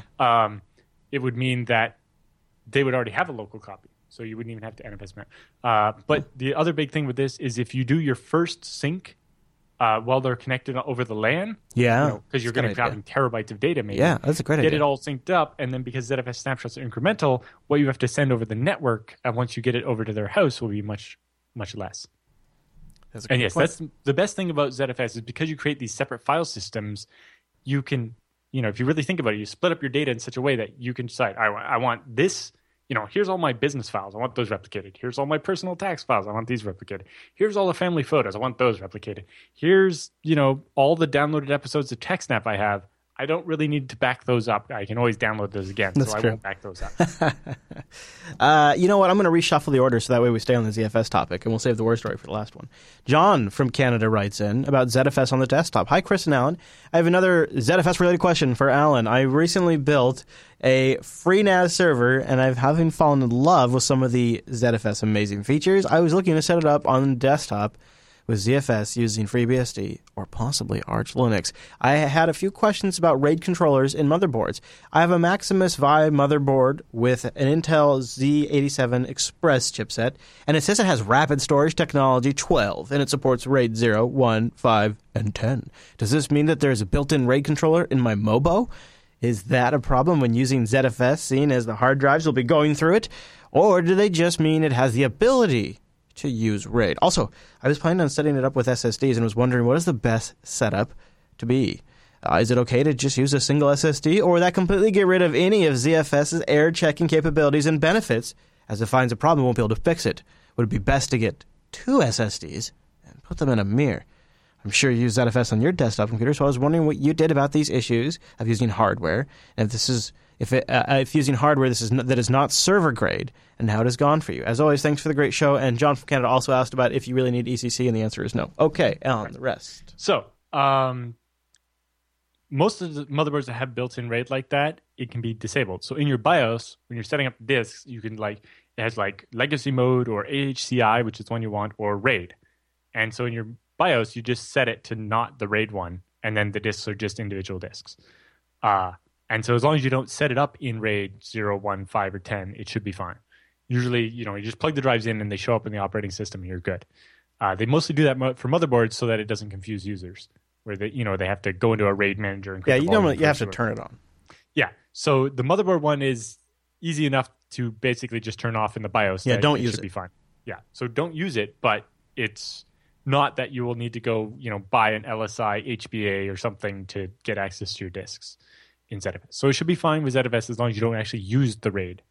And then about SSDs, so if you use it as a single disk, you don't lose the error checking capabilities in ZFS. It will know if a block is corrupted or whatever. However, it won't be able to fix it. So yes, you want to use two SSDs mirrored together. There you go, because if one SSD has the issue, it'll take the good copy from the other SSD. But you still get the checksumming, you still get that kind of you stuff. You still get checksumming even if you're only using You can still do a snapshot. But you get everything in ZFS works with one disk. It just can't necessarily fix the problem. Right. Or, if the problem is the entire drive stops working, then you have no files. Yeah. So, yes, you always need at least two drives. Is it possible to become a mirror later? Yes. You can actually use ZFS attach. ZFS attach will add, because also if you have a 2-disk mirror, you can actually make it deeper and say, I want 3-disk mirrors, so that even if 2 of them die, it still works. Damn, and it can read from all 3 at once? Yes. With SSDs? So you get super read speed. Your write speed won't go up because it has to write all 3. Yeah. But your read speed can get insane. Ooh. Now, if you have a database, imagine the awesomeness that is that. Yeah. Or imagine if you had 3 different banks, like those RAM storage cards. Like you had 3 different one of those RAM. NVMEs. Yeah. Oh, man. All right. Well, we're going to wrap it up with a war story from Mr. Anon. He wanted to remain anonymous, and he shall. He says, one of my customers was threatened with a DDoS attack last week. The attack started to hit an old legacy app and brought it down. The app was hosted in DC, of course. The attack stopped, and the attacker wanted a few hundred BTC. He said if they didn't get it by the specific date, the DDoS would start again, and the cost would go up by 1 Bitcoin an hour. We said that we would pay, but required a week to get a hold of Bitcoin. We spent that week migrating the business-critical servers to the cloud and used a tricky DNS setup and braced for impact. Turned out, the attacker never attacked. I believe the entire thing was automated. When they say the targets have moved to AWS IPs, they just skipped the attack and moved on to the next target. Entirely possible. They usually only have so much time for each person, so yeah. And why not automate it? Why not? Here's the Bitcoin address, send the money, maybe they get it, maybe they don't. Yep. And they maybe never have any intention of coming back ever. Yeah, they're just doing it with so many people they can't keep track of who's who. They just get as many Bitcoins as they can and run and hide. That's insightful, Mr. Anon. Thank you. And I wonder if we won't be seeing some news stories about these kinds of things in the near future. We have a news story about not denial of service, but ransom demands like that coming up in the roundup. There you go. We have a huge roundup coming up, actually, so let's get on to it. So thank you for sending your emails. We'd love to get your questions. Go to jupiterbroadcasting.com/contact. A wide range: networking, security, infrastructure, storage, server operating systems, backup. All of it's very welcome. And you can send it over to techsnap@jupiterbroadcasting.com or just use the contact form or go to the subreddit techsnap.reddit.com. But with the feedback all done, that means it's time for the TechSnap Roundup.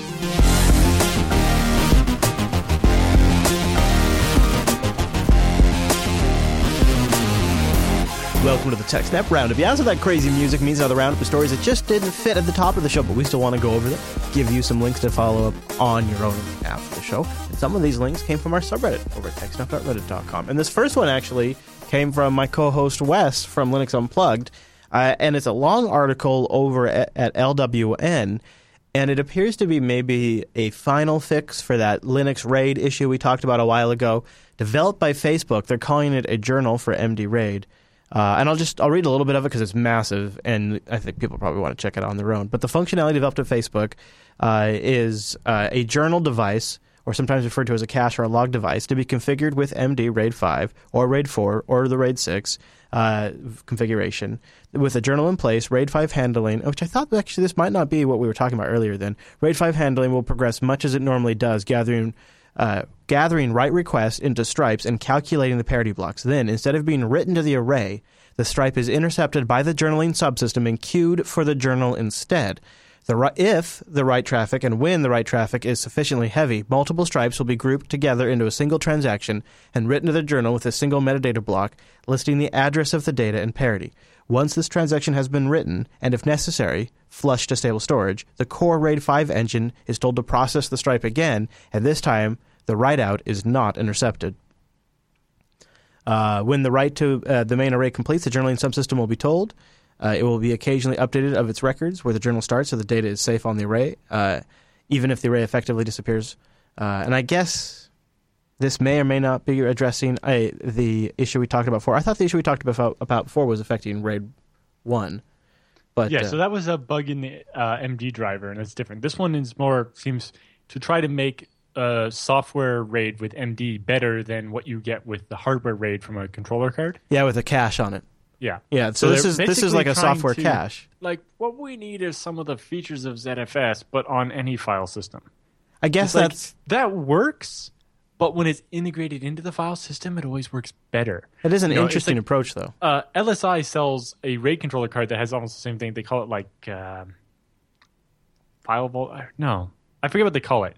But basically, you have your SAS RAID controller connected to all your disks, and then it has a port to go to an SSD to act as a read cache, like in ZFS. Yeah. But because it's done at the RAID controller level instead of at the file system level, it knows less about what's actually going on, so it can't be as smart about it. So it works, never quite as good. Yeah, it's just going to be a dumb queue, and then yeah.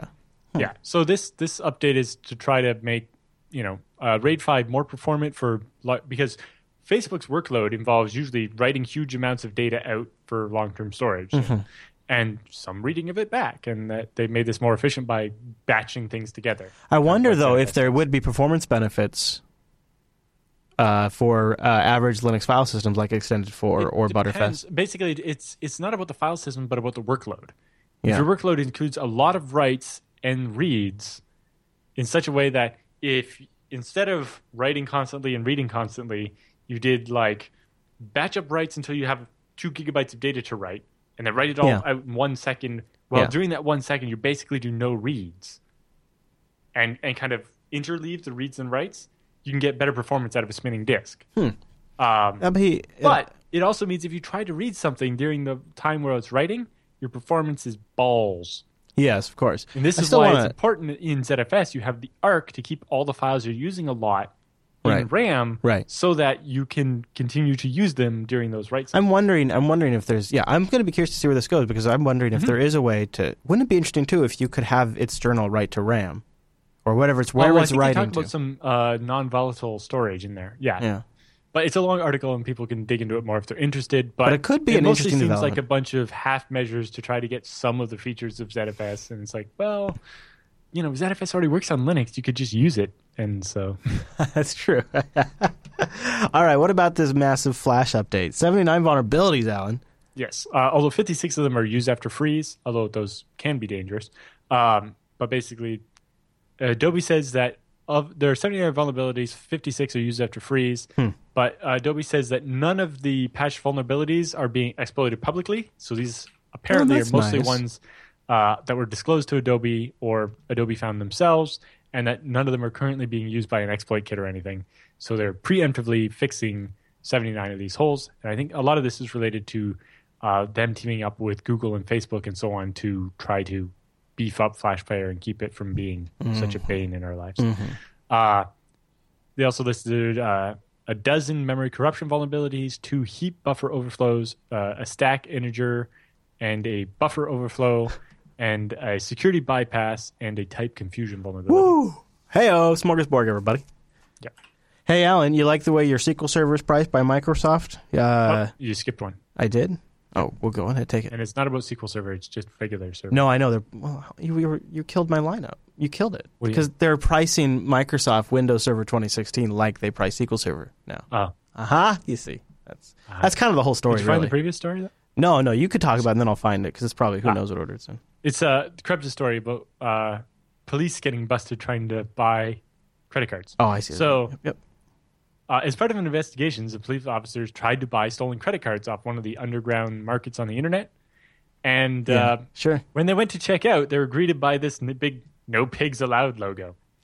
So somehow the underground credit card market detected that this person was with law enforcement and wouldn't let them buy the credit card. Now law enforcement just needs to use Tor. See? Legal reasons to use Tor, everybody. They have apparently some indicators they use. I don't know if it's certain IP addresses, gotta be right, or just certain behaviors, or certain accounts. If you try to just show up and buy something and you haven't been around before, what evidence they have, but they definitely seem to have, just like banks have fraud detection algorithms to figure out when the credit card's been stolen. The stolen credit card people have algorithms to figure out when you might be a cop and not let you buy the stuff. I'll tell you what's going to happen now. This has just become an excuse for cops to work from home. Well, I would come into the office, but they keep blocking our IP address, so I got to do it from home. I don't know if you'd want those people to figure out where you live.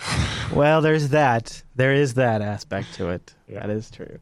Is the next one the Windows one? Because we don't really need to. I blew all your. No, it's fine. That's pretty much it. Also, the other big thing is like the data center version and the standard version are going to have massive differences again. Yes. So originally they did, and then they kind of like refined it and made it just more about unlimited VMs, really. Yeah. Yeah. And then they're good. So basically, what in like 2003 and so on, Windows licensing was based on how many CPUs you had. Yeah.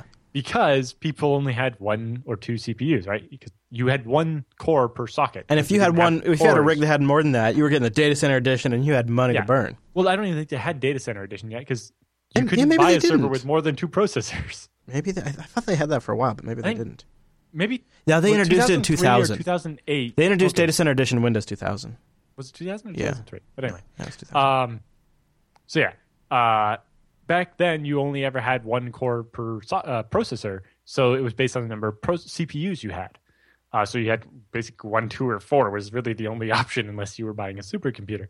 And then hyperthreading, and I think they made an exception and said, well, we'll make it sockets instead because hyperthreading isn't really in a whole processor, so we won't charge you for it or something.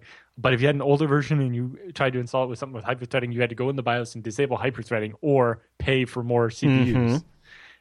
And back then, the OS couldn't really use them anyway, so I don't know if it was much good. Yeah, it's true. And then basically, once all of a sudden everybody had 2 or 4 cores per processor, Microsoft's like, okay, we'll charge based on sockets because otherwise we're going to, the price of Windows will shoot way up and everybody will be mad. Yeah. But now they're like, well, now, you can get 16 or 24 cores on a single CPU, or you could have 2 4-core CPUs. Mm-hmm. And we would charge you a lot more for the one of those that's worse. So they will charge you based on the number of cores. Interestingly, you can buy packs in, was it like 4 cores at a time only or something like that? Yeah. Well, they have a 2-core pack, and they also have an 8. They do have. Well, I'm actually not sure about that. Windows Server 2016 has a minimum of 8 cores, so you have to buy 4 2-core packs. And probably regardless of how many actual CPUs you have. You see, here's you know what my complaint is. This is just too stupid. Yeah. This is that we in 2016. It is the age of this is the opera. What is their strategy for charging this much with this complicated of a scheme for an operating system that it has FreeBSD and Linux out there as competitors that are very simple to understand in licensing terms. Only giant institutions still buy Windows Server 2016. I guess so. It just seems, and they will just pay whatever. Seems like they're going more complicated when the trend has been to simplify this and the cost structures because they basically anybody who's still using Windows Server 2016 is because they're locked into it. They bought into the whole ecosystem. They use Exchange and they can't ever not use Exchange. Active Directory is the core to their and true. So that's everybody probably. They're bent over by Microsoft, and there's nowhere for them to go. Really. Here they come. So Steam is taking some extra measures. Steam tightens trading security amid 77,000 monthly account hijacks.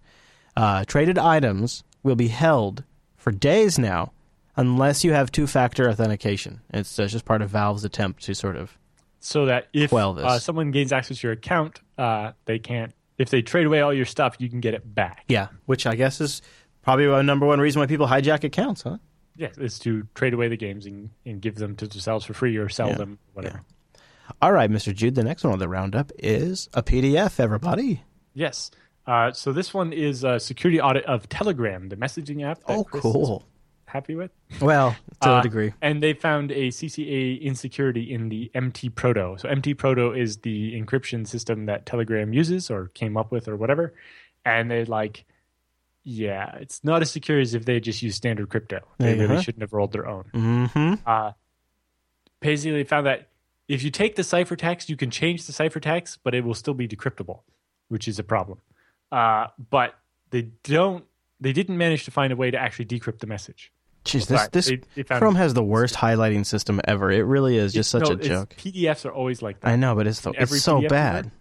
No, It's not every PDF viewer. no, not that I've every ever PDF. used. No, not every PDF. It's Chrome's I don't know. particularly bad. The one in Firefox is the same thing. The one in Foxit It's does the so same thing. spaz. Look at this. It's so spastastic. So yeah, I've always had that PDF. so this sort of underscores a point that's been made a couple of times on this show is when you roll your own crypto, it's almost always never inevitably bad. Don't do it. We've seen people use like ECB because they don't know not to. It's like, well, if you don't know not to, what are you doing with the encryption? And yet, just last night on Unfilter, I played a clip of a U.S. senator saying our biggest fears have come true. We are terrified. ISIS has developed their own encrypted communications app. They are communicating in their own app now, and there's nothing we can do. And if that was true, that would be wonderful. It would be wonderful for ISIS to develop their own chat app. Because this shows you why. Even something like Telegram. If you really want to be scared, it would be ISIS has started using GBG. Right? Yeah. That's the horror story. Yeah. If they invented their own crypto, it's like, ooh, look, ROT 14. So what is the essential vulnerability? Were you able to boil it down? You'd have to read the PDF. I didn't read the whole PDF. I was the just summary at the top kind of. Yeah, I was just looking at it. It says, from a high-level point of view, Telegram allows two devices to exchange a long-term key using Diffie-Hellman key exchange. Afterwards, the two devices can use this key to exchange encrypted messages using a symmetric encryption scheme known as MT-Proto. In a nutshell, the MT-Proto is a combination of a lesser-known mode of operation, namely the Infinite Gabriel Extension, or IGE, a short-term key deviation mechanism, and an integrity check of the plain text. And then he breaks out the protocol. But I don't really. So that was just a description of what MT protocol is, or the MT proto, which is, I guess. Apparently, you can substitute the last block for a different one, and it doesn't have. He says there's two attacks. So MT proto, he says there's two attacks, and we assume the reader will be familiar with some of these basic notions. So yeah, this. They say they're only theoretical. Paper, and they use a bunch of acronyms that I don't even know. So. Once again, we stress the attacks are only theoretical in nature, and we don't see a way of turning them into full plain text recoveries, yet we believe these attacks, they say, well, this is the underscore why designing your own crypto is rarely a good idea. Yeah. Yeah, you'd have to read the whole thing to grok it, I guess. Yeah, and completely. You might actually have to look up some of the terms and cross-reference the papers they cite and so on. It's really not meant for regular consumption. They go on. They do kind of bang the drum over and over again about not rolling your own encryption, but they don't actually say exactly what it is. But the intelligence agencies would only be so lucky if they use Telegram. You can add stuff to the end of the message and it still decrypts properly, which means that you could, if you knew of a flaw in the program, you could trick it into trying to decrypt stuff that was not an encrypted message, but some code you wanted it to run or whatever. So, Alan, the next story in the roundup, this Krebs article about the 70-plus security holes that Microsoft and Adobe each plug, he goes on later on in this article to talk about some good tips to just sort of deflashify your life, including some extensions that he likes and other things. Having a separate browser for using Flash, using click-to-play so that Flash doesn't run on everything but only on the thing you're trying to watch. If you're trying to watch a video or whatever, you click and it runs, it's fine. But, killing all the Flash ads is great. Yeah. Because they're usually the vector that the stuff comes through. Mm-hmm, mm-hmm. Okay, what do we have here about Hashcat? Yes. So OCL Hashcat is basically a password cracking hashing thing that uses video cards. It's very good. But it recently got a mode to be able to attack TrueCrypt volumes. And this particular user, Atom, on the forum here, has devised a way to, because TrueCrypt can let you pick from 3 different hashing algorithms, AES, Serpent, and Twofish, and then 3 different hashing algorithms, RIPE MD160, SHA-512, or Whirlpool. And more importantly, it has what's called cascaded encryption, where you take your data, encrypt it with AES, and then encrypt it with Twofish, and then encrypt it with Serpent, or whatever, right? It's a mess. But basically, in OCL Hashcat, for the cracking of it, they've found a way where you can crack all of those with only running the key derivation thing 3 times instead of all 8 times. So it turns out when you do the cascaded encryption, when you lengthen the output of the key derivation function, it turns out the second and third blocks are always the same the first block is always the same no matter how long you derive the key for, with the same password. And so if you just derive so that's the part that takes the longest, is running the KDF to figure out when you take the user's password and turn it into the really long key you're going to use for the actual encryption. And so that's the part that takes the longest, which is how it's supposed to be, right? And the actual encrypting and decrypting is actually fairly fast because that's what you want. Once you know the password and you've decrypted the volume, you want to be able to write encrypted data and read it back really fast. So basically, they found a way to do that work once for each of the three first ciphers. So basically, if you figure it out for AES Two-Fish Serpent, that key that you derived, if you use just the first third of it, will let you decrypt the AES only version. And if you use the first and second part, the AES and Two-Fish part, that lets you get the double cascaded one. And then you can use all three parts to get the triple. So if you just calculate all three possible combinations of the triple one, you can use those three derived keys to try all 8 possible combinations. And so basically, instead of having, because the TrueCrypt volume doesn't have a header that tells you what the encryption mechanism is, right? Even if you're the real TrueCrypt program, it basically just tries all the different modes with the right password until it sees which one actually decrypts the data. Oh, okay. So as an attacker, that's that much more work you have to do because you have to run the key derivation on each one of those. So this basically, to try all 8 different modes, you only have to run the KDF 3 times instead of 8 times with this optimization. And that's, I think, included now in OCL Hashcat 1.37.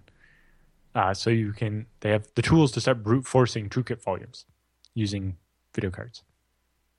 And there's a detailed explanation here on the forums of how it works. It is very fascinating one, Alan. Thank you for sharing that with us. And we have a link to that. Q5sys found that one. Thank you, Mr. Sis. And we have a link in the roundup for that as a good one. So one of the things that was in that big batch of patches that we haven't talked about yet from Microsoft, it looks like they have, I didn't know they do this, but I guess they sometimes patch the Xbox. What the hell's going on here? The Xbox certificate? They revoked the certificate that for XboxLive.com. So they have a wildcard certificate for anything.xbox.com or XboxLive.com. And it turns out the Microsoft internal IT people accidentally leaked the SSL certificate for that domain, meaning that anyone that got a copy of it could pretend to be the real XboxLive.com and do a man-in-the-middle attack. And since people actually spend money on XboxLive.com, you could steal credit cards and all kinds of bad things could happen. So as part of the Patch Tuesday, they forced a revocation of that certificate to every machine that installs the patch so that they won't trust the old certificate. Good. So that little heads up, actually. And they've had to reissue the certificate with a new key. And they never actually came out and described how the key got leaked, but it did, and they revoked it and basically blacklisted it as part of the Windows update. So a lot of coverage in Unfiltered this week about the push to put backdoor into encryption. Talked about it last week on this show. We talked about it last week on Unfiltered. It's been going on and on, crossing both shows because it seems to be like hitting the technical vector and the political vector. And you have a piece over here that is titled "The Crypto Warrior Matt Blaze Understands Why Politicians Want a Backdoor in Your Device and Why It'll Never Work." So for those that don't know, Matt Blaze is the guy that worked at AT&T and developed the encrypted file system and a bunch of other stuff, and happened to be the guy that, while working at AT&T, figured out how to break the Clipper chip, which was the 1990s version of this backdoor in crypto that the FBI and NSA was trying to push on people. So it was basically going to go ahead, and the government was going to have a backdoor in all crypto. Right. Until Matt Blaze figured out how to exploit it himself and get access to stuff. And that basically killed the Clipper chip idea and made sure it never happened. And so this is an interview with him over at Politico's The Agenda. So after all the backstory and so on, they actually get to an interview and talk about it. I also want to mention, just to follow up for Robin, that Ike in the chat room mentioned that that was his solution to move data, was SyncThing and then use ZFS for the snapshots that you had brought up. So just a little bit of follow-up. This gets my goat every time we talk about it. The FBI admits it is using stingrays and zero-day exploits as it does its cyber work. So there you go. We finally have it officially online. The real question there is, where did they get the zero-day exploits? Are they buying them from VuPen and What's that one? Zerodium? Probably. Yeah, probably. And how much taxpayer money are they wasting spending on buying these 0 days to use them against taxpayers? The FBI acknowledged for the first time officially that it is using 0 days. They say, what is the greater good, to be able to identify a person who is threatening public safety or alert the software makers to a bug that, if unpatched, could leave consumers vulnerable? How do we balance that, she said? That is a constant challenge for us. And they're constantly doing it wrong. She added that hacking computers is not a favorite FBI technique. It's frail, she said. As soon as a tech firm updates the software, the tool vanishes. It's clearly not reliable in a way the traditional wiretap is, she said. Plus, it takes work every time. Yeah. Plus, we got to keep buying all those dirty exploits from all those dirty hackers. All right, I like this next title. Cloud is outsourcing, but it's not outsourcing as it was. What? So, it's, lots of IT departments like to think that, using the cloud for something isn't outsourcing. We're not doing that. That's dirty. But it really is. And yeah, it kind of is, isn't it? Like one of the popular things I did as a contractor is came in and replaced people's Exchange servers with an offsite. We didn't call it cloud hosting back then, but we were taking it's Exchange just servers. Hosted Exchange. Yeah, we call it, that's actually legitimately what we call it, was hosted Exchange, and Microsoft got in on that early too. But we were rolling it out before Microsoft made it a thing, and people didn't want to manage Exchange servers anymore. They didn't want to have dedicated. The funny thing is that Microsoft actually promoted that whole as a business. Like they had a license model where you paid per account or something. Yeah. And then one day Microsoft decided, if we hosted this ourselves, we could just make all this money directly. Yeah. All these Microsoft partners out of business. Yeah.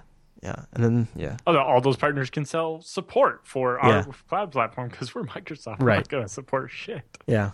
Yeah. It's not much better with the Google Apps situation either. Yeah, it's an interesting point though. Interesting article. Check it out if you're interested in it. All right, so let's talk about this next one coming from the Daily Dot. The UAE, after asking the UAE bank for $3 million in ransom, hackers dumped tens of thousands of customers' transactions history online. Yes, so Investbank in the United Arab Emirates was apparently compromised, and the hacker demanded $3 million in bitcoins, or he would dump all the transaction records of the customers that he stole online. Wow, there's a consistent Bitcoin theme with this week's episode. And the bank refused to pay because they're like, we're not going to be ransomed here. And so the attackers dumped tens of thousands of customers' records online, including what their account balances are, how much they owe on their visas, and full transaction histories on accounts and so on as a series of zip files. One of the interesting things is they go in the article that the files that you download are hosted on the website of a basketball team or something. He hacked the server, used it as the data. Why not? Hey, free bandwidth. Yeah, exactly. Okay, well, let's talk about. How they said the server administrator of the basketball website could not be reached for comment. It's like, well, he's obvious. It seems that there isn't one, and that's why the server got hacked. Right, exactly. But the interesting thing here is that it makes sense to me, honestly, that a bank would rather lose the money, or in this case, it wasn't even money. Yeah, they'd rather lose a little bit of face than actually get a reputation as being one that pays ransom, because otherwise they'd just be paying ransoms constantly for the rest of it. Now, don't pretend you're surprised. Cisco's warning of vulnerabilities in routers. It says it's and its data center platform. Yeah, they suffer from vulnerabilities, including a critical vulnerability. Yes, and there's also one where there's a built-in account you don't know about with a static password and SSH key or something like that. Yeah, an undocumented account in the software which has default and static password that cannot be changed or deleted. It's like, yeah, we'll patch that out. There's also a problem in there. Why was that in there in the first place? And why wasn't it fixed the last 10 times you've removed static? Oh, yeah, there's that. No kidding. There's also a flaw in the Apache Commons in a Patch and Commons collections library. There's a Java one and a bunch of other ones. Yeah. There's a whole slew there, and there's at the bottom there's a list of routers and modems that have problems and so on. Yeah. But the big thing there is just Cisco sending out the warning ahead of time before the patch is even available, which is kind of get ready to patch your Cisco gear. It's kind of nice, I guess. For some of them, they have workarounds that you can do now so that you won't get exploited until the patch comes out. Okay. So on. Well, yeah. I guess, yeah. I mean, I guess, getting the information out there is always good. Mm-hmm. So this kind of goes along our discussion of Telegram. Name any sort of brew your own crypto mobile app. This article over at eWeek says more than 80% of mobile apps have encryption flaw, according to a new study. They have flaws in their encryption implementation. And that was, I'm trying to find the name of the company that did it, but I don't see it on here. Veracode did State of Software Security. Yeah, and they summarized the results of application security tests conducted and found that the encryption issues undermine data protection on more than 87% of Android applications and 80% of iOS applications. On the website, there's often SQL injection vulnerabilities, which affected 64% of applications written in Microsoft's legacy ASP pages, 62% of Cold Fusion apps, and 56% of PHP applications had the problems. What's funny is, when was the last time there was a release of Cold Fusion? Still used, man. I know it's still used everywhere, but by what? Like, are these? Can you still get it? Do people write new apps in it, or are they just maintaining apps from like the year 2000? Yeah, legacy stuff. Oh, apparently the last stable release was Cold Fusion 11.0.0.289822 from April 29th of 2014, which is 19 months ago. I didn't know there was that new a version, so maybe it's not quite as terrible as I thought. Something tells me they could. Which is interesting. That's the last stable release, but apparently there's such thing as Cold Fusion 13. Oh, it never came out. Okay. Oh, it's gonna be the new. It's gonna fix everything. It's gonna fix everything. Tell me about this HTTPS status code to report legal obstacles. What is this? This is a draft of an internet engineering task force that would basically define a new HTTP status code. Like 404 and so on. For when you can't access this content because it's been censored or you're not legally allowed to have it or whatever. I don't know if this would extend to we don't have the license to show you this video in your country or whatever, but it would be HTTP 451, unavailable for legal reasons, which I suppose makes sense for, when YouTube won't let you watch a video because you live in Germany or whatever. What's interesting is it will also has a meta header called link, which then would have a link to the actual legislation and would say, this is what legislation is actually blocking you from viewing this, which is an interesting approach. It's like, here, we'll include a link to the law or takedown notice or whatever is forcing us to not show you this. The interesting thing is if things are taken down by governments, they will often have some, something like a gag order or something that says you can't say that we made you take this down or whatever, right? I don't know. For some reason, it just kind of makes me. It's kind of like when the HTML5 spec started to include DRM, then it sort of just made it part of the spec to have content blocked, to have special privileged content. I don't know. I guess that's the way it is. Well, but the advantage to this is, if you're writing an app or something, you'll be able to tell that's what's happening easier. Yeah. No, I know. I understand because it's happening. It's nice to have a standardized error code for people. But all right, tell me about this because we need this the problem, right? Yeah. What we need is just a change in the way this is all handled on the internet because it's a worldwide internet. But on this worldwide internet, there are millions of old devices connected with flaws, Alan. Well, the interesting thing is not all of them are actually old. They just happen to include old software with old bugs. So, yeah, millions of embedded devices, including routers, smart TVs, and cell phones, still have not patched the UPnP, or Universal Plug-and-Play, bug from 2012. When they did a scan, they found 326 apps on the Google App Store, including some very popular apps with millions of users. And the problem is, when they build these smart TVs or whatever, they grab a version of, the UPnP source code from the open source project from either the last version of the thing they built or, some SDK from a vendor or whatever. Yeah. Oh, yeah. And they end up with like a 5-year-old version of the software. And, even when they release a new TV, they're like, oh, we're just using the same old software. We're not going to update the version of UPnP that might break our code. It's like, well, you're shipping a vulnerability that's been fixed since 2012 in all of your new stuff. I'd be surprised if any of the things that are vulnerable actually were manufactured before 2012. But yeah, Trend Micro says there's up to 6.1 million smart devices that contain vulnerabilities that we've had a fix for since 2012. Including, the interesting one was the number of apps that bundle that code. Oh. Yeah, I bet. Yep. Jeez, this is This is. I don't want to get into a rant, but that's a soapbox of mine. Same with the home routers, all that kind of stuff. Internet of Things is going to be terrible. Yeah. So we come near the end of the roundup with 7 signs you're doing DevOps wrong. Yes, and I love how number 1 is you have to buy it. You need to buy the DevOps. The IT departments need stuff to operate. It's like, DevOps is a way of doing things, not a product that you can buy. Yeah. You equate software and tools to DevOps. Right. Again, it's buying, what's that thing called that you use now? The collaboration software? Slack. Paying for Slack doesn't give you DevOps. Right. It's a tool, but that's not what DevOps means. Yeah. Or you use checklists or runbooks to manage code deployments. It's not DevOps. Because the idea is that with DevOps, it's automated and happens constantly, which brings us to number 4. You release new code to production maybe once every few months or once a year or less. It's like, well, if you're doing DevOps, you should have new code constantly. Right?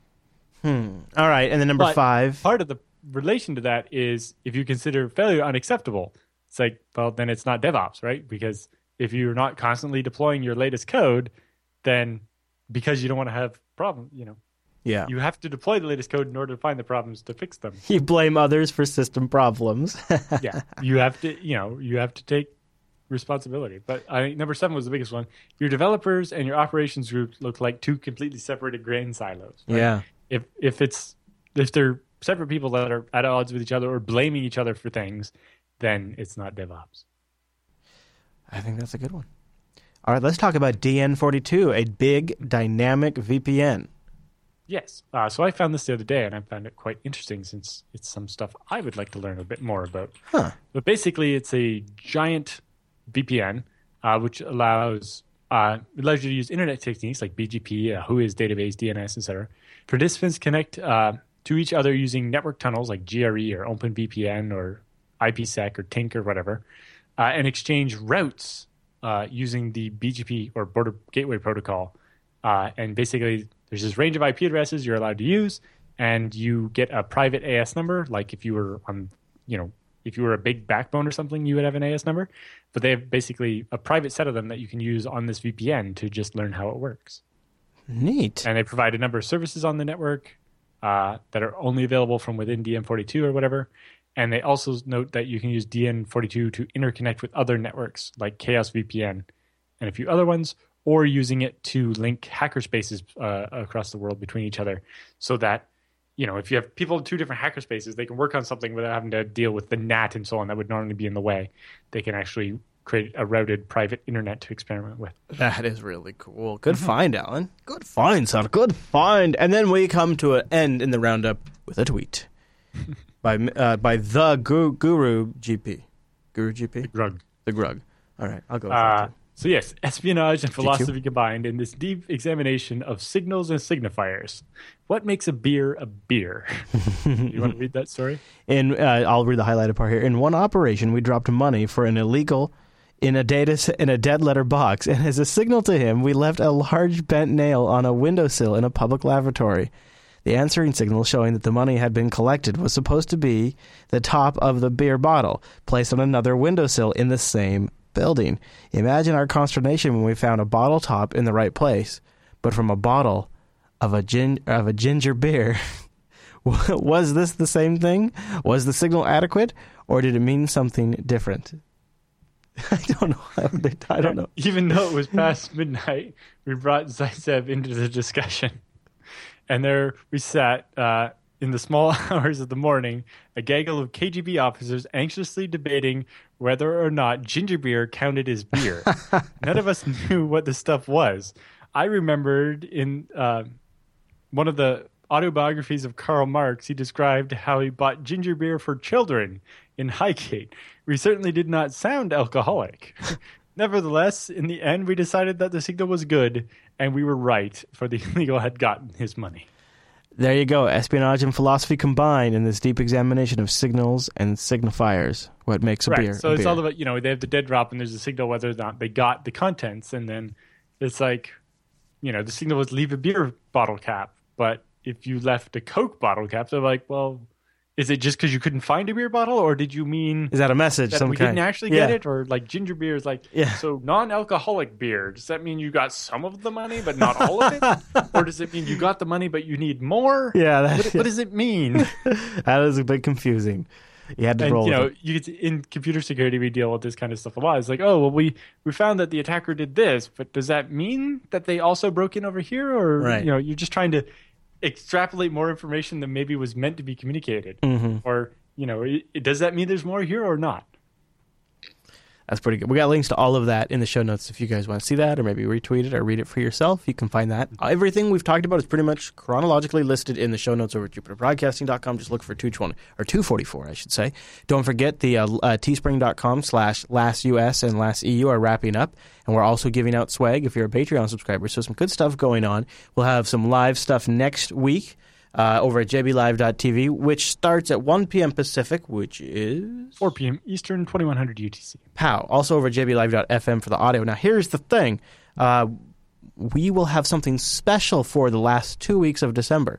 So technically, next week is our last live episode of the year. Now, that it's not our last episode of the year, but it's our last live episode of the year next week. So it'd be really great if you could join us. Just go to jupiterbroadcasting.com/calendar to get that converted to your local time zone. Don't forget you can also participate in the content of the show over at techsnap.reddit.com. And last but not least, we'd love your emails, jupiterbroadcasting.com/contact.